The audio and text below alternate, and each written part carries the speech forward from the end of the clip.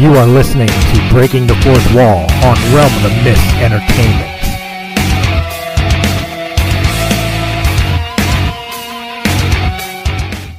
Hey, what's up, guys? Chris Dolly here for Breaking the Fourth Wall, and I am joined by Marilyn Gigliotti. Marilyn, hello. How you doing? I'm doing very well, thank you. Excellent. Well, look, for everybody who doesn't know, you've been waiting for this interview for a while. I've promoted that I was going to be interviewing Marilyn, and unfortunately, the video has taken forever to come out because when we did the first interview, and I say first interview because I have already interviewed Marilyn, something glitched in the Matrix. So as I'm going to edit the video to be able to upload it to YouTube, I discovered there is absolutely zero sound. None. You don't hear me talking. You don't hear Marilyn talking. It was nothing. It was just dead silence for 29 minutes. So, was there video? No, no, because I was doing it in audio podcast only form. Got it. And there was no video, so blah, everything was gone. I had to tuck my tail between my legs and message Marilyn and said, "Would you mind me interviewing you again?" And luckily, she was gracious enough to go ahead and say, "Well, you know what? You were kind of a goofball and an idiot last time, but sure, we'll go ahead and do this again." I didn't say that. So we'll call this take 2. I will say this much in the interview: I do have the description and everything set up for when I release the video on YouTube and all, and I do already have your GoFundMe and your Indiegogo set up to be able to put in the description, so that way, as we'll talk about in any interview, that people could go click on those links to be able to donate and support the projects that are up and coming. Nice, thank you. So let's start things off the way we normally start off an interview. Go ahead and tell everybody about yourself. You were an actress, director, writer, producer.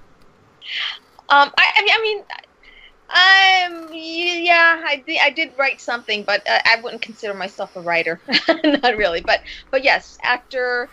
I've directed already, producer, hair and makeup artist, photographer. So a lot of hats. Jack of all trades. Gotta be out here, you know. It's California does not make it easy. You've got to wear the many hats. You have to do many things to just be able to afford to live out here. Right. Keep a roof over your head, and feed yourself and all that kind of stuff. And so, yeah, keep busy. Unfortunately, it is kind of like the center of the entertainment universe, but unfortunately, it's just you have to pay to play. Yeah. Yes. Well, for most people, they would obviously recognize you from the movie Clerks, but you have a full IMDb of so many other things you've been involved with. Why don't you go ahead and give us a little taste of some of the other things that you've done, especially that you're most proud of? Well, I don't. I'm one of those people that I do not like to pick out any one particular thing. I don't have a favorite of anything because honestly, it's like I feel like it's too difficult to actually have to choose out of so many things. Right. To dwindle it down to one. And so I enjoy all the projects that I've worked on. Many independent films, in many capacities, especially if they're low budget independent films. You try to help out in whatever capacity that you can because there is only a very small crew for a lot of these projects. So even if I'm in there for hair and makeup, it's like, well, they need me to move something, I'll go and move it. And as long as I'm able to, and I'm not going to hurt myself or hurt the item, especially. Right.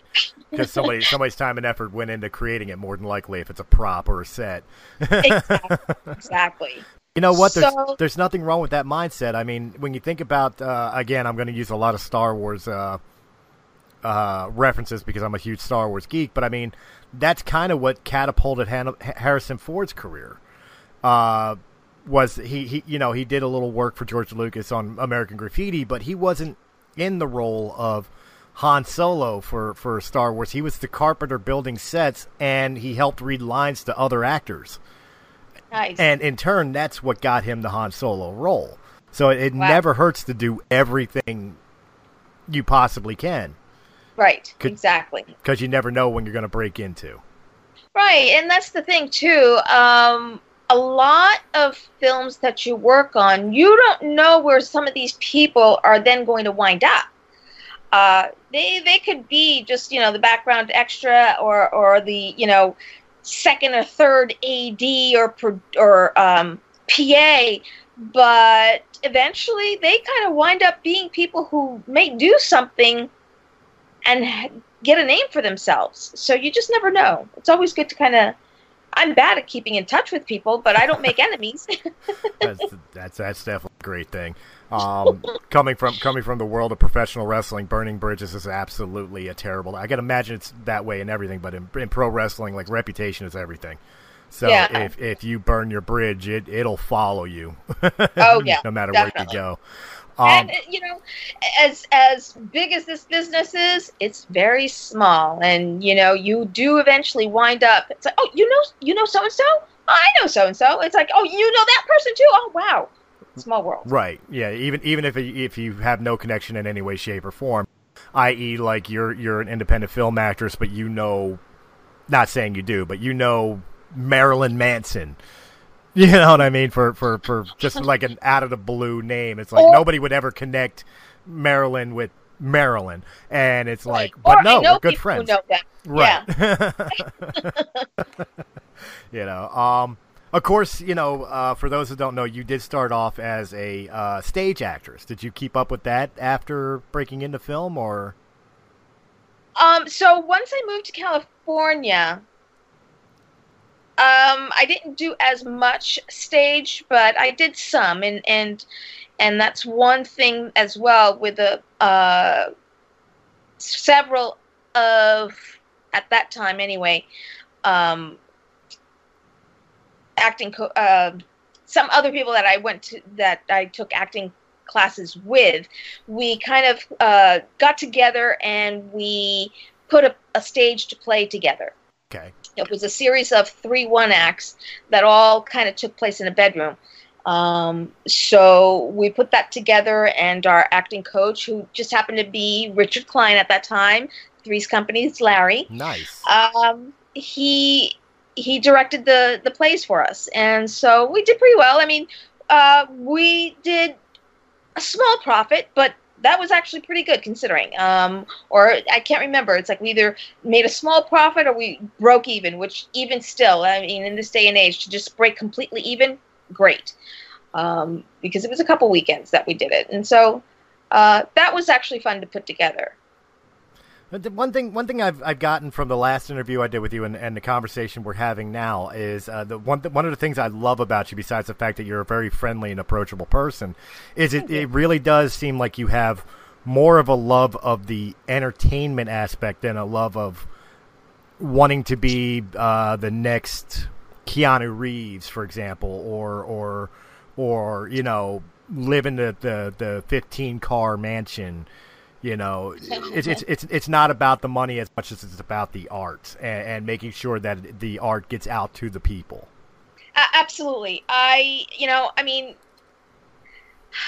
For me, I fell in love with acting, fell in love with being able to speak my word and actually have it, people interested in hearing what I have to say. Because I grew up as a middle child, and I think that should be enough said. I'm someone that I've never felt heard. I mean, actually, still sometimes I don't feel heard. And in fact, the monologue that I did for Clerks it speaks to that effect, that right. I don't feel like anybody ever sees me or hears me. So yeah, I do love the aspect of entertaining, being someone whom I'm not, or being someone who I am, or finding that person within me. It's not to say that I will work for free. No, I wasn't trying to. I will not. I did that at one point. I did it enough, and I'm still at a point in my life that I'm struggling to survive. Right. So yeah, this person doesn't do free anymore. Right. I didn't want to imply that you did, but I meant, yeah. Absolutely not. No, but some people do. And by no means do I want to be that millionaire, that I'm looking to work that I'm comfortable. Right. That I don't have to worry about the next paycheck. So, I mean, it's not about the money. It's not about the fame. It's about being recognized for what I do and people wanting to hire me for their next project. Well, definitely recognition is definitely a key thing, and I don't think you're as ignored as maybe the middle child is telling you. Because again, when Steve Joyner, the publicist who works with Realm of the Mist Entertainment, who was the one that introduced me to you, he told me, yeah, I've got Marilyn Gigliani, I could get her on your show too, and my first thought is, Veronica from Clerks? Oh, hell yeah! You know what I mean? Like, I know typecasting is like a terrible word for actors and actresses, but at the same time, I also look at it as a double-edged sword. Nobody's ever going to forget Veronica. Well, thank you. No, but I mean, I get many of people saying, it's like, Marilyn, it's like, you're Veronica, you're this. It's like, look, I get that. I understand that. But it's like, you have to see it from my perspective. Right. I see what's out there. I am in no way belittling what role I play in this. Right. But in no way as well am I saying that it's going to be more than it actually is. I'm a realist, right? And I know from my perspective where I sit, as I say, on the totem pole. It's like that's the best way that I can say it. There are I see things that where I'm left out and where. Just like for conventions, the promoters don't see the value in bringing me to meet the fans as much as I would like it to be. It's like, and I get that, for them, it's about making money. It's for everybody. It's about making money. They want to be able to know that they're going to see a return in their investment walk through that door. But the simple fact of the matter is, it's like as much as I try to get myself or any of us, any actor tries to go to conventions, it's not up to us. It's up to the promoters. Right. So, whenever I have people come to me and ask me, it's like, oh, go here, go there. And I'm like, I'd love to. I really would love to. But it's not up to me. Right. It's up to the promoter. Okay. Well, I promised you in the first interview, I'm keeping that promise this time around too. I'm not going to just harp on the Clerks thing, but I mean, but I'm you know what? But not to cut you off there. It's no, please. That's part of my life. I'm not one of those actors where it's like, I don't want to talk about this. It's like, no, I'm fine with that. That is what created this. Right. Otherwise, I wouldn't have this. Right. Oh, that's where I was going with it. Is how you feel that no matter what goes on from this point forward in your career, that you will always be one of the six main characters of a cult classic film that, it's very polarizing. There's either people that absolutely love it or people that absolutely hate it because of the dialogue, the vulgarity, the subject matter. But in the overall terms of it, it really is a low-budget independent film that became a true cult classic. And you are a part of that. Yeah. And I think at this point, it's more beyond a cult classic at this point. That's fair. because at one point, is it a cult classic, and at one point is it what's the word I want to use? Darn it. I can't think of the word, but yeah, you know, it's part of history. It's you know, right. Classic or whatever, or just even a classic. But there's another word I want to use. I can't think of it because this brain just doesn't work all the time anymore.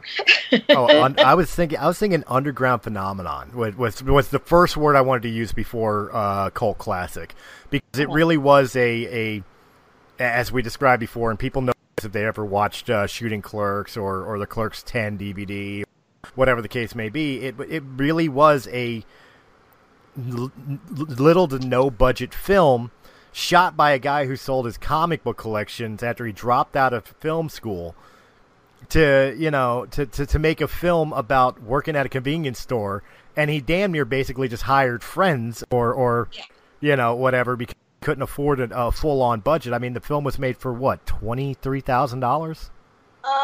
I think was the total. I think it was actually just over 27,000, something like that. Okay, 27,000. And at first, it was loved by critics, from what I understand, but like or not critics, but fans, but like the film industry itself hated it, especially Weinstein. Well, not who counted though. Siskel and Ebert. They actually liked it, the film, and so that was pretty good. That is pretty good. That when the review was coming out by Siskel and Ebert, I was on pins and needles, like, oh my god, are they gonna love it or hate it? And then they even pronounced my name right, so I was like, nice, okay. Well, from the stories that I heard about Clerks, and this will be the last thing before we move on here on that, I will state this, and this is the one, I didn't do it in the first interview because I promised I wouldn't mention 37. But we are talking about how the film finally took off, got picked up by Miramax and Dimension and all, which of course was Harvey Weinstein. And the story that I understand it is Harvey came to Cannes and everything else to see Clerks, and he would always walk out during the argument about the anti-smoking, because at the time Harvey was a heavy smoker. And somebody, I think it was Bob Hawke, finally got him in there one time to sit him down. It's like, look, you are not allowed to get up and leave until you hear the number 37. So when it got to I did not hear that story. I mean, I knew that he had walked out during the first screening, and that somebody did get him into this, you know, to watch it. That's like that he had to sit down and watch it and give it a chance. Mm-hmm. But I didn't know that it was that. Well, from the documentaries I watched, it was that point where he was told you're not allowed to leave till you hear 37. Okay. And at that point, when 37 hit, the loudest person laughing in the theater was Bob. And from there, it was like, there's the show. You know, so I know 37 follows you like a bad rain cloud sometimes, but it's got to feel good that kind of Clerks did take off because of really you. your joke. I don't know about that. I won't take credit for that, because I mean, you know, Kevin is the one that actually wrote it. True, very true. But lost my train of thought. That's all right. But as you're thinking about what you're trying to say, I'll go ahead and move this forward a little bit here to modern day. The last time we talked, you were telling me about a film project that you were working on with some other people, and an idea that kind of mixed with an idea that you had for yourself. You guys will see in this video, in the description down below, there are links to an Indiegogo and a GoFundMe page. Guys, donate to this. I'm going to get Marilyn to talk about it now. This is an interesting project. I definitely want to be a part of it as far as like donating myself. As a matter of fact, yesterday was payday, so I can actually donate to it. So, I'm going to donate to it myself, and I want to see this created. Go ahead, Marilyn. Tell us about your new project. Yeah, so I am involved with a group of eight other people. But we call ourselves Friends Who Film. and we formed the group back in 2017. Okay. And basically, in January of 2017, I had just gotten back from shooting a short film in Utah. And for several years, I had been thinking, it's like, okay, I want to start directing. I want to go that step further now. Right. And I'd had an idea for a short film for a good portion of my time that I've been living out here in California, and I've been here 22 years now. But, you know, before digital, there was just, you know, there was no way I was going to be able to make it. Right. And then once digital came out, you know, well, as more affordable as things are to do now, it still takes money. Right, of course. And I've never been very well off financially, especially out here. So, yes, then crowdfunding came out, but it was something that I just found very difficult to do. I'm one of those people that I find it very difficult to ask for help of any kind. Right. But especially money. And I've found myself in situations where I've had to do that. But for the past few years, it's like, okay, I know I can really do this short film for, gosh, almost nothing. But that nothing is still a few $1,000s. Right. And I'm like, I really don't want to beg for money. No, I can't do it. I can't. And then after seeing so many crowdfunding projects, you know, being done and doing other people's short films, finally I just said to myself, F it. Get over yourself, do the crowdfunding. So I started just doing my homework. I talked to someone who's done crowdfunding. It was doing my pre-production. It's like, what was I going to need? What was I going to do? It's like, I've got some people that I already know. I have a DP that I've worked with before on other shorts or feature-length films with other people and stuff, friends. It's like, all right, I'll get in touch with him, you know, see how much because I will not. Here's the other thing. I did not want to do my project without paying people. I didn't want to do it on favors. Right. Yes, it wouldn't have been what they would be worth, but at least the minimum of what's out there on as far as like you know, union and stuff like that. The bare minimum. Right. So I started doing that. I was 2 weeks in when I had these friends of mine contact me and say, we'd like to talk to you about some projects that we have going on. It's like, okay, great. So they were forming this group. It wasn't called Friends Who Film at that time. There was no name to it. But we've got these shorts. We're going to be doing them. And they're an anthology series. And we'd like you to be involved in 3 of them as an actor. I was like, great, okay. And I told them what I was doing. I was like, well, just bring it on board, and we'll add it to the mix. Right. And so I was like, oh, okay. I read all their scripts. I really liked their scripts. And so we just kept meeting. You know, we had a weekly meeting, and we just kind of set up the process of our names and all this kind of stuff. And we set up the crowdfunding. But it's been a long process. Right. It's already been a year since we did the crowdfunding, and last December we didn't get a whole heck of a lot of money, but we got enough to shoot 3 of the short films that we had of the scripts, and one of them I directed. Okay. Was written by one of the other members. Her name's Shelby Lee, and she didn't have anybody attached as far as directing. She didn't want to direct it herself because she wrote it for herself. And so I was like, I'll direct it.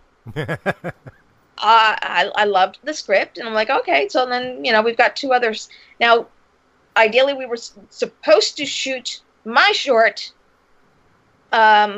with 2 others, but I lost my lead actor at the time because he then got another job that actually paid a hell of a lot better than what I was able to give him. Right. And it was I think it was a Marvel thing. Okay. Although I believe that it was canceled. Ooh. So I'm not going to say what it was or anything like that. But but once we shot those 3, we had no money to edit anything. Even though someone gave us a pretty good deal, it's still, it was going to be quite a bit of money for each short to be edited. I mean, from sound, putting it together, color correction, music, it was, it's going to be a lot. Oh, absolutely. Yeah, but now we found someone who's going to give us an even better deal. One of the group members was working with this kind of in a post-production house that does electronic press kits. Okay. I don't know what it's called. I'm bad at that. And so they both lost their jobs, and so here's an editor who kind of needs a job. He's like, I'll do it, So it's like, okay, great. So that process is going to be starting pretty soon. In some respects, sometimes I wonder, it's like maybe I should have just stuck to me doing my project and just been involved in theirs as an actor, and just concentrated on mine, because I feel like mine would have been out already. Right. It would have probably done festivals, and then I could have gone on, because the purpose for doing or directing a short film is I have a full-length film that I want to direct, and that's where I really need someone to come in with some money. And I'm like thinking to myself, well, who's going to give me money? I've never directed anything before. Well, I mean, at the same time, though, if the story's there, I imagine somebody will buy it if you shop it to the right person. I don't know the story. I don't know the script or anything like that. In fact, I was going to ask about the short stories. That was going to be my next question. Was it, without spoiling anything, if you can give some details of some of what the shorts are about for people that may donate? But with the full length, there's actually a description about the shorts on the Indiegogo page. Okay. Each of the shorts has a quick little description or synopsis of what it's about. They're like the title of it and then what it's about. Okay, well, you guys can check out the Indiegogo in the link in the description down below to be able to check out what the shorts of the films are going to be. Obviously, spoiler free. They don't want to give away the plot, but well, and they're all right. It's like there's 8 short films or 9. Right. And they all interconnect in some way, even though they're independent stories. Even that's misleading. They don't interconnect at all. Oh, okay. They're anthologies. They all stand alone. It's just they all have a theme to them, and that's a handwritten letter. Okay. So that's the connection I was misunderstanding. It wasn't that the whole entire story kind of interconnects, but there's one, for lack of a better term, there's one MacGuffin that kind of ties all these together in some way, shape, or form. Well, but no, it's not even the same letter. It's again. Right, it's just a letter. A letter. Okay. To each story. Okay. That's definitely neat. That's definitely neat.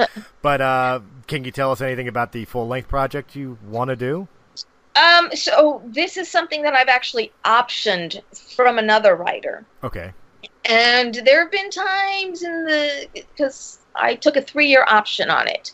And in the 2.5, a little over 2.5 years that I've had it, it's like there have been times where it's like, oh, okay, no. But all I can say, it will not be anything that anybody will have thought that I would attach myself to, because it's a pretty heavy piece. Okay. It deals with child molestation, domestic violence, so very, very light pieces. Oh, yeah. Sounds like a romantic comedy. but the thing is, the thing that drew me to this was at back in 2013, I believe it was. Okay. I auditioned for a reading of this script. At that time, it was something very personal and very, very much that I connected with because of what had happened in my life not too long before that. So I was very drawn to it. And the person who put the reading together, they did attempt to produce it as well, but nothing ever came of it. And so I had told the writer, because I wanted something unique, something very special for me to be able to direct, and that just happened to be it. And so I told the writer, it's like, look, if this becomes available, I'd like to be able to be the one to do it. Okay.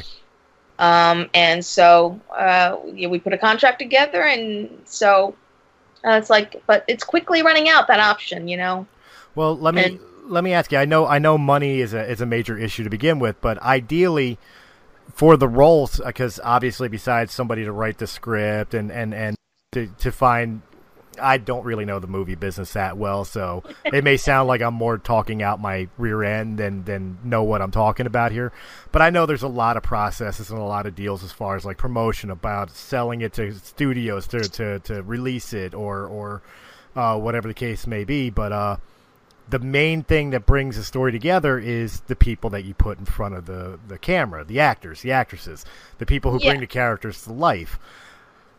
Is this a film? In your opinion, is this a film where you would want, like, name actors and actresses, people that people would recognize, or is this one of those films where, because of the subject matter and the story itself, like, you would really love to get some unknowns to really drive home this being like an everyday type story?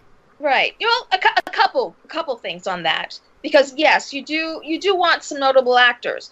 Now the other singular problem, if you want to call it that, with the feature is it's not a feature for theatrical release. It's more of a Lifetime movie type of deal. And after I had it for about a year, I realized this. Because, I was thinking, it's like, all right, getting a theatrical release, it's going to be a little bit difficult for this, but I'm like, okay, it's a possibility. But a friend of mine, he just happened to be in a Lifetime movie, and I've seen Lifetime movies before on Hallmark channels and all that kind of stuff, but it's like, after seeing him in that, I'm like, oh my God, this is the venue for that. Right. So I think that made it a little bit easier, but even still, though, I haven't gone to Lifetime because the thing is, they may want to do it themselves. Right. They may not want me to direct it. So they may just buy it outright. And I'm like, well, or they may wait till the option runs out and then go straight to the director. But I don't know. They may or may not do this, and they may not even like it or want it. I don't know. But I just feel that that's actually the perfect venue. So I have kind of gone through the IMDb and looked at certain people because this is also I'm trying to make it a diverse piece as far as ethnic boundaries and stuff like that. Because that's the way it was written, and I want to keep it that way. Right. At a certain point, I thought about, well, maybe I'll do one of the lead actors on there, but I don't want to direct an actor. It's like I'll either do one or the other, and so I want to just put my director hat on there, and but I definitely want to get some.